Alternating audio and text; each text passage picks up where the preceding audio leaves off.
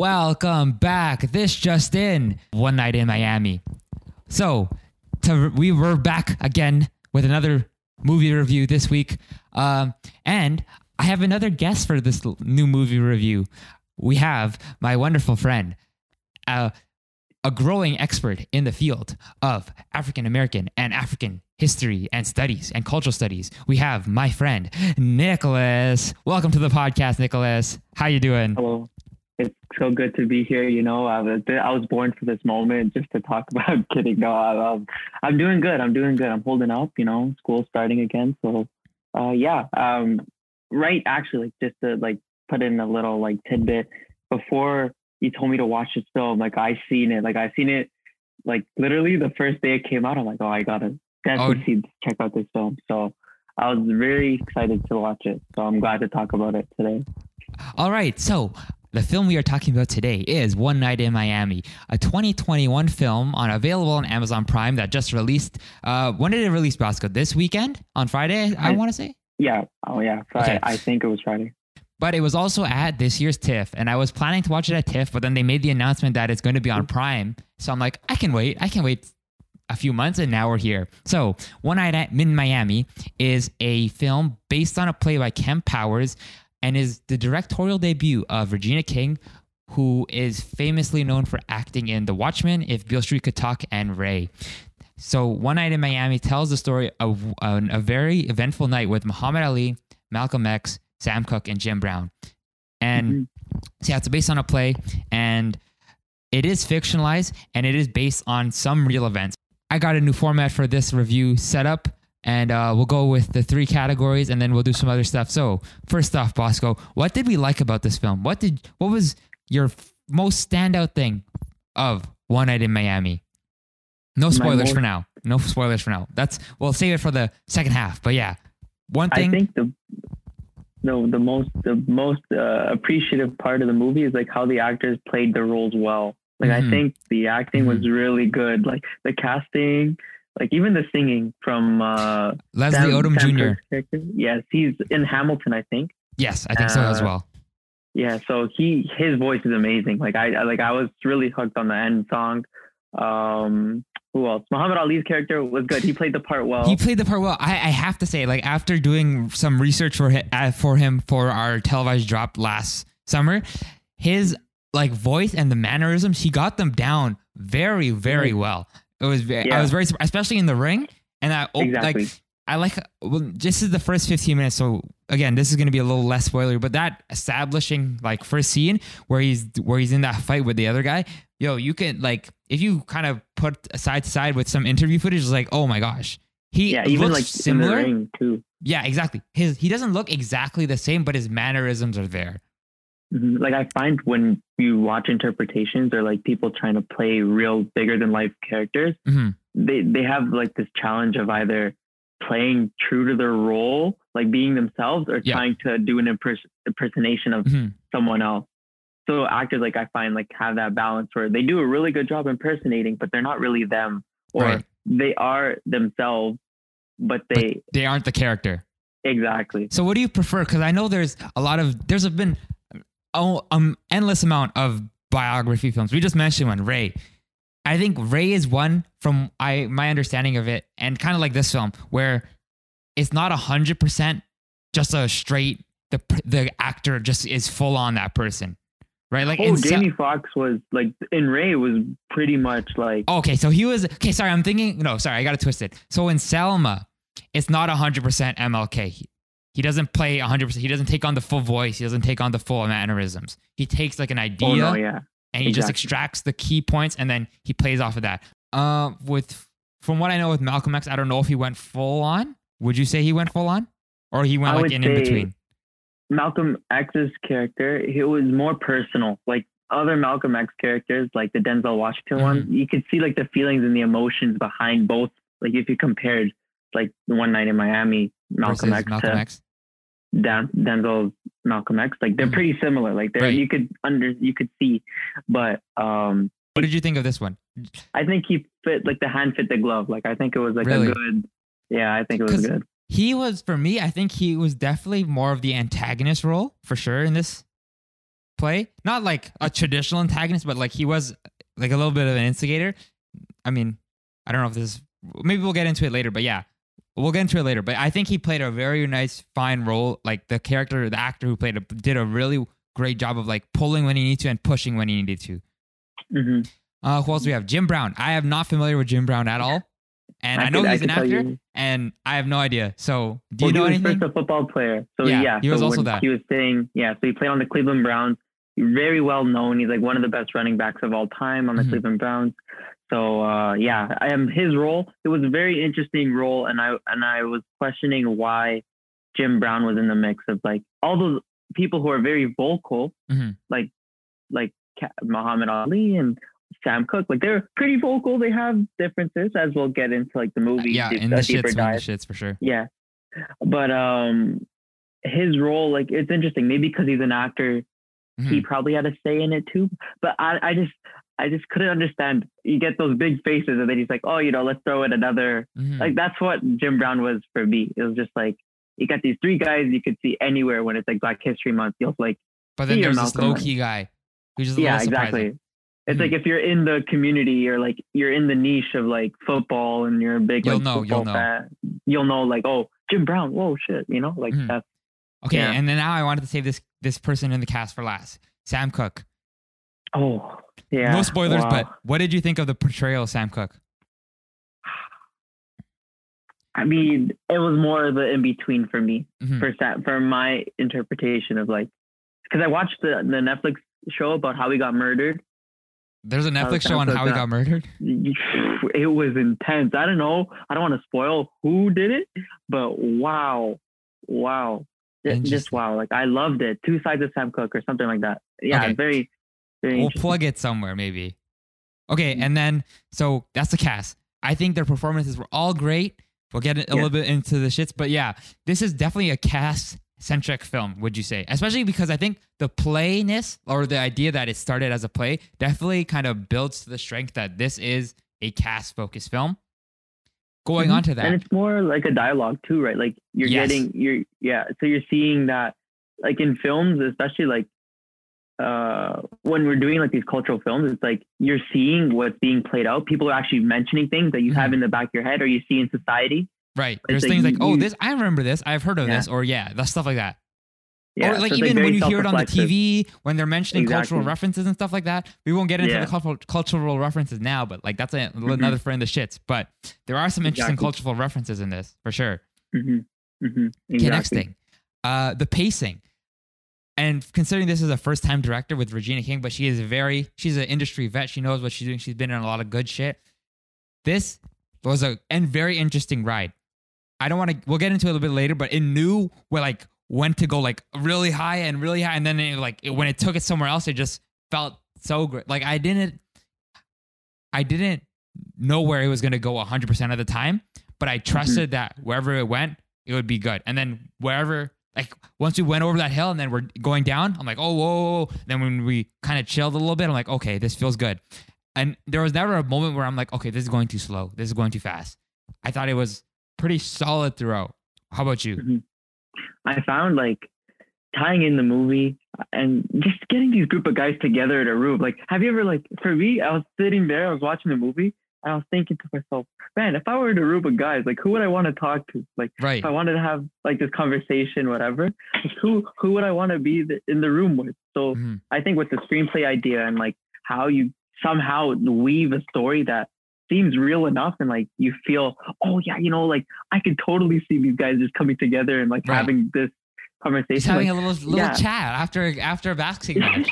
Yeah, just like like I won, I'm the king of the world, I tussle with alligators, I don't care, but boom, I'm here. So like I really love the idea, and I felt the roller coaster too, but it was more jarring for me just to see just to see these icons in a room just interacting with each other. Exactly. All right, so another thing that I liked was the fits, and especially the storytelling of the fits. Like you can tell of who, like obviously they each had like especially Malcolm X's character, he had the iconic black suit uniform, right? The other characters too, I think they all played an individual role where like you could tell from just from what they were wearing, kind of like who they were. So like for me, it's pretty easy to see that Muhammad Ali was wearing more like the colors. His outfits were more brighter. It was more casual, more of the childish character. And then, of course, we got on the other end, we have Jim Brown, full suit, full vest and everything. And he was like the parental figure of this group, would you say? Where he's like, he was quiet for most of it, but he had the silent power. And then we had Sam Cooke. He was a bit more loud, a little bit more wild, kind of playing with that. So, but he did have there was some heart to it too with some of the colors. And then, yeah, I think that, and it was also great for the period. Like it seemed very in the period. I love the fits throughout. Like I'm a big 60s guy. Like I love like, so we are partially a Fits podcast. So it is important to mention Fits and Film. That's the podcast. And I'm like last time. Yeah. Sorry. Go ahead. I just wanted to point out. So yesterday was MLK Day. And we're talking about One Night, and Malcolm X and MLK are very like different, but they were fighting for the same cause. But we'll get into thing. Yes, in the shits. Yeah, exactly. Save it for the shits. Exactly. But I just wanted to put that out there. Put that out there just so we don't forget. Yeah, exactly. And then there was a lot of things I liked in this film. And I think one big thing, I think you'll appreciate this a lot more than I did, but the soundtrack and the music in this film. Yeah. I'll let you take it over for this part. Yeah. What was your favorite part about the soundtrack? Or what did just talk to me about the soundtrack. I know you love Sam Cooke, right? So hearing his songs and hearing them through Leslie Odom, right? They didn't pull just the straight up sound, right? The songs, right? He actually sang them. Yeah. So how did that feel for you? It was more organic, I felt like. It feels, I don't know, like we talked about before about like the actor person duality thing. Right. Like sure you could get him lip singing it, but it's not really like real. You don't really, right? It's not. But I mean, obviously Sam Cooke is amazing, and like you would wish to hear his voice. Some Bohemian Rhapsody kind of. Yeah, kind of, sort of. But I feel like with Sam Cooke, what I found interesting that I was really blown away by. So in the film, in the beginning, you hear Sam Cooke and all those like very famous songs, you know, like Bob Dylan's song, and like you see the progression of how Sam Cooke writes, like writing to the white people, you know, like singing those gospel songs and like Jesus Bring Me Water or This Little Light of Mine. Like you could see like that progression to who he's playing for, like the patriotism part, like the patronage, like white people would pay you and I'm only playing in white clubs. Like this was always happening in the 1920s. Yeah. So that's like the history, but then now you're in the 60s. So it's still happening, still out there. But yeah, so when you hear that, but what really caught my eye is that at the end, even though Leslie Odom, it's his own song. I really loved it. I'm like, shit, Sam Cooke sounds good. Why did I never heard of this? And but it wasn't a Sam Cooke song. Yeah, exactly. It was Leslie Odom. So I really, really, really was moved by it, I would say, yeah. So was there any Sam Cooke songs in the film that you wish were in it but weren't? Or were you very satisfied with the selection they chose? I love the selection. I think like to describe the story, right? Like I feel for me, songs would have a message. Like in a movie, especially, like a song would have a message, have a purpose to infer. Yeah, like I'm pretty biased. Like my favorite song is like either Cupid by Sam Cooke or Chain Gang. I really love Chain Gang, but it was good there. And then a third good one is Bring It Home to Me. Right. But how you gonna put Bring It Home to Me when it doesn't really fit in? It doesn't really fit. But no, Chain Gang was a really, really good song in there. And how they did it. Exactly. We'll get into it a little bit later. So that was all the things you liked. Was there anything you didn't like about the film? Didn't like. Because I didn't find anything I didn't like either. There's nothing that stood out that I'm like, It was all like, even thinking about it now and prepping for this episode, I'm like, what? I don't know if there's anything that was just like stylistically or just anything in the film that were just like that you just didn't feel with, you just didn't vibe with at all. I didn't sit with like how the movie ended, even though it was a fiction. Yes, like you just see how everyone like save it for the shits. Yeah. You know, I just didn't like how the movie ended. Okay. That's all I gotta say. And before we get into the shits, we're very close, Bosco. The one more thing, what was almost there for you? Something in between. It's not that you didn't like it, but you didn't hate it either. it's just that perfect in between. And for me, that was like how sometimes it felt too much like a play. Obviously, it was. It was an adaptation of a play, but I think they did a good job of like, I mean, I don't know the play. I don't know if this is actually what happens in the play, but they do move around a bit, and they do use the art of cinema, the language of cinema very well, especially with the blocking, like in how they, like who's on whose side, stuff like that. I think that was a great way to like just bring it outside of, okay, this is more than just the recording of the play. Right. And I think another film that was adapted from a play that did have a little bit more trouble. And I think this is something I noticed too with a lot of play films where they end and start, or they start and end with stuff where the play doesn't actually start. So if you were to watch the play, like usually the play starts where like maybe once they get all the main characters together. For this example, like once they actually get to the hotel, I think that's where the play starts in like the actual play.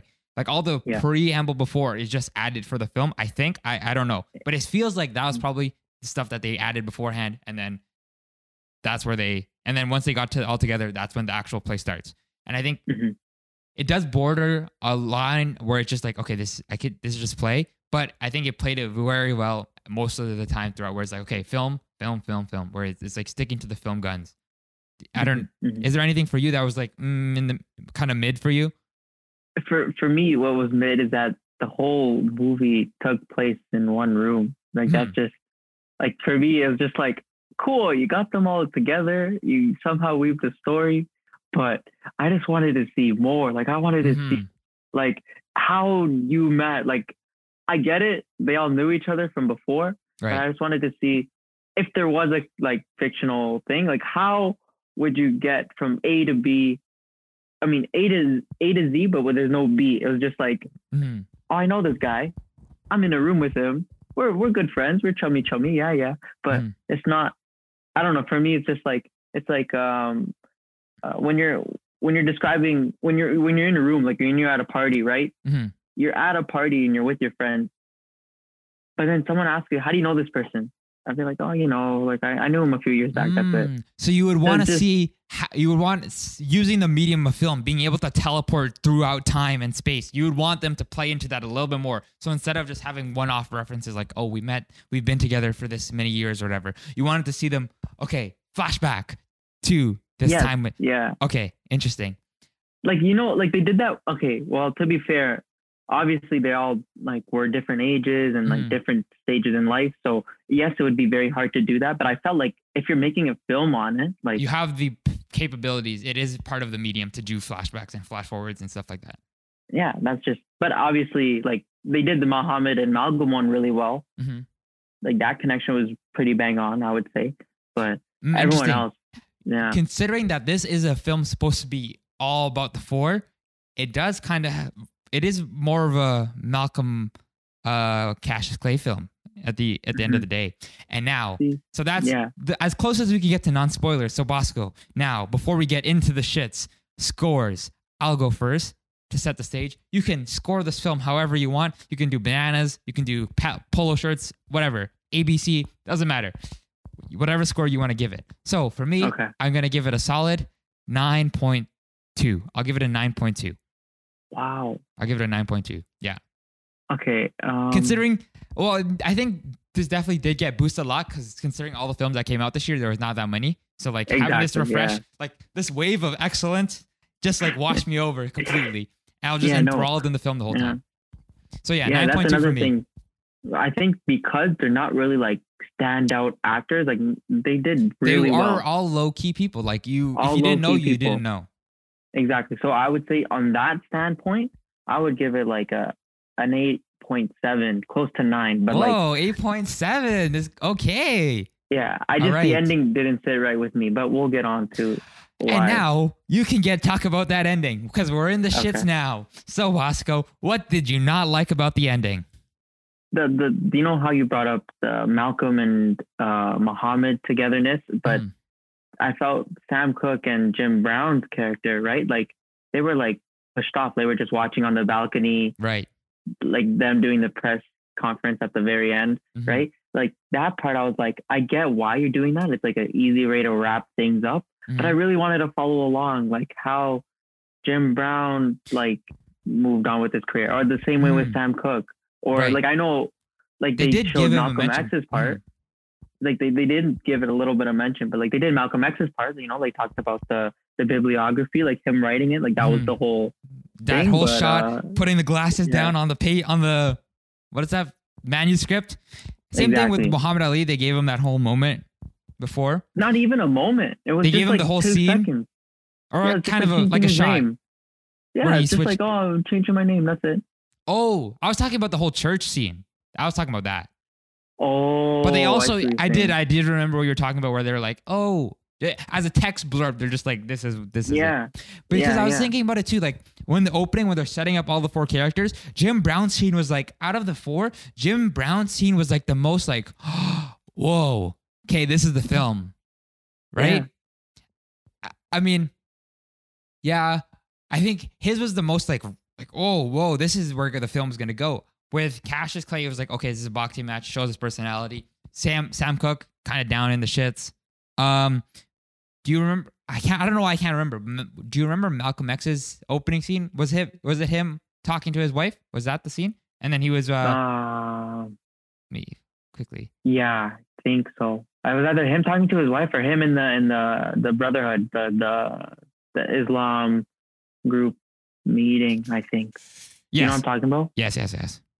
Yeah, I think it was one of those 2 scenes. But No, yeah, okay. like No, it was him coming home to talking to his mom. That's what okay. his opening scene was, right? And Yeah. then, so yeah, the Jim Brown scene was like, oof. But like considering later, like how he kind of set up the film's tone, and it's kind of sad. Where not sad, but I don't know if I was fully like, I was expecting a little bit more from him, considering how he set the precedent and he kind of kicked the film going forward with his scene. I think they all set the film, like they all attacked racism, but in different forms, right? Like when Sam Cooke was at the Copa, like singing, that's like the first time we meet the guy, right? Right.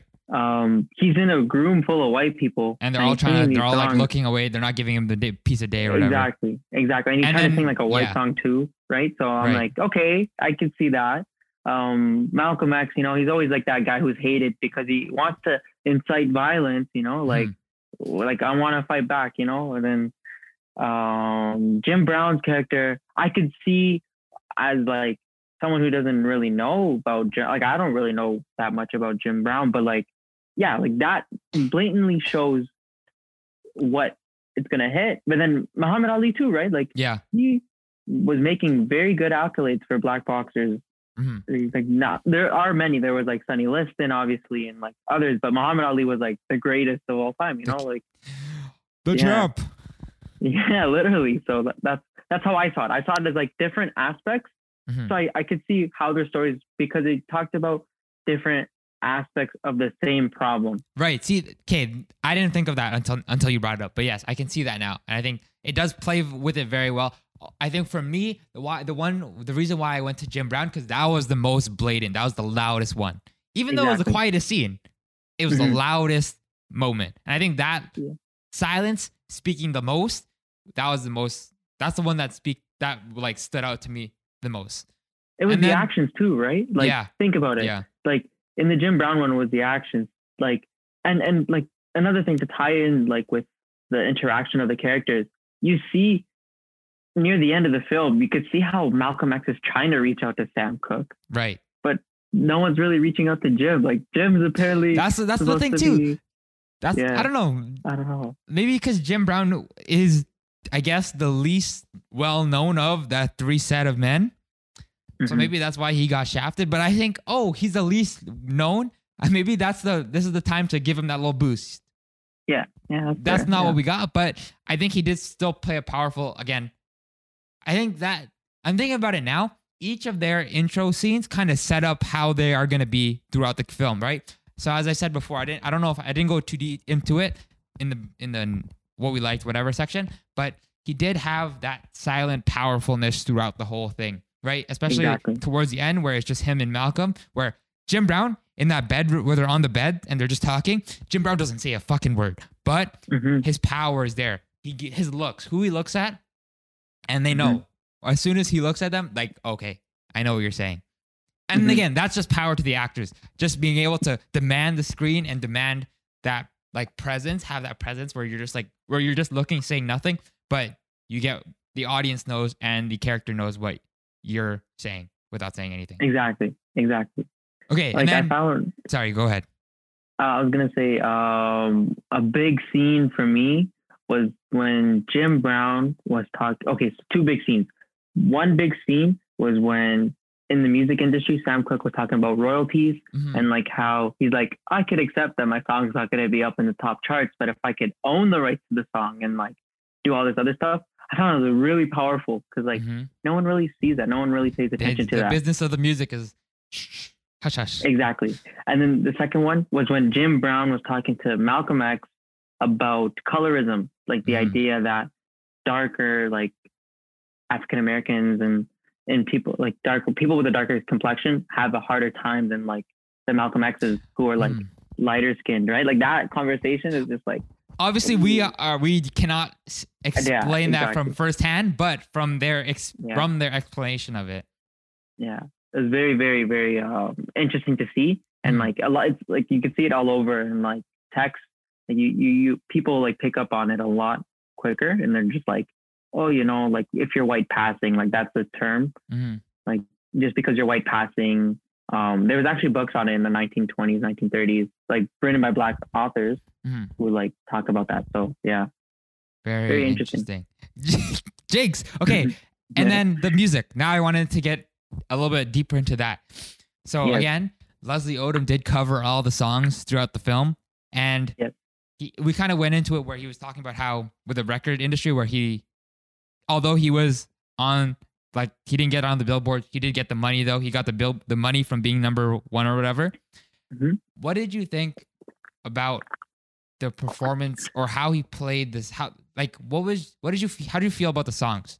Like how he sang them, and like I want to get into like that chain gang scene. How did you feel during that scene? Wow, like at first I felt eerie. I felt bad for the guy, you know, like mic's not working and it's just like, oh, what am I going to do? But then it brought out a really good part of like music, at least in like an African American sense, is that where like the rhythms and the beats and all that, like when people focus on music from like an outside point of view, they pick up on those things like a lot like easier. It's like, you know, you could tell it's an Afrobeat song or it's like a soul song because it has rhythm to it. It's more lively. It's more interactive. It engages like the audience. Just right? the like, shits you feel. Exactly. It just, I don't know. For me, it's like, it warms me up inside to like see that emotion, to see that like expression. But like, yeah, when Leslie Odom was doing it, like I've kind of like seen that like part, like where Sam Cooke was trying to do, right? And like the white people, like when they're listening to this, is just like, you know, it's whatever. But yeah, no, that scene, the chain gang scene, was like really big because it switched. I think it was like the tipping point to Sam realized that his words could also like make a meaning too, and it's not just like the things he does behind the scenes. Right. And I like that too. Like there was a lot of points in this. Ian explained it too. Like there was a lot of like tension building and untension built. There was a lot of like tension built up and then release. And I think it was perfect. Every moment when they got into a nice, super heated conversation, you didn't know where it was going to go. And then it managed to release, but then it came right back up. I think they masterfully did it. And the performances kind of played excellently to them, and as well as the direction. I don't know. Anything else? Like I think I'd watch this at least 3 times. Like, wow. Okay. Really good. And with that has been This Just In. Thank you, Bosco, for joining me today to talk about One Night in Miami. It's been one night in the podcast world. Thank you again. Thank you. Where can they find you? What is your thingies that people can look at? You could find me on Instagram at bosco.nicholas. And your website, your little bloggy poo. Oh, my little vloggy poops. Okay. Yeah, it's on my Instagram. You could click the link and then just check it out. I haven't been updating it recently, to be honest, because I was just putting out like those little short, like just like frameworks at least and like ideas out there. But who knows? Maybe I'll pick it up again. Pick it up. yeah, it was just something to put out Start the writing back up again. My hands are cold. I'm in my garage and it's really cold. So that's why I'm trying to do a hand gesture and it just kind of went going like this. My hands are frozen. Yeah. All right, guys. Exactly. That's been the episode. Check out Bosco. Everything else is in the bio. Thank you for listening. Thank you for watching. And I will see you next week. Bye-bye.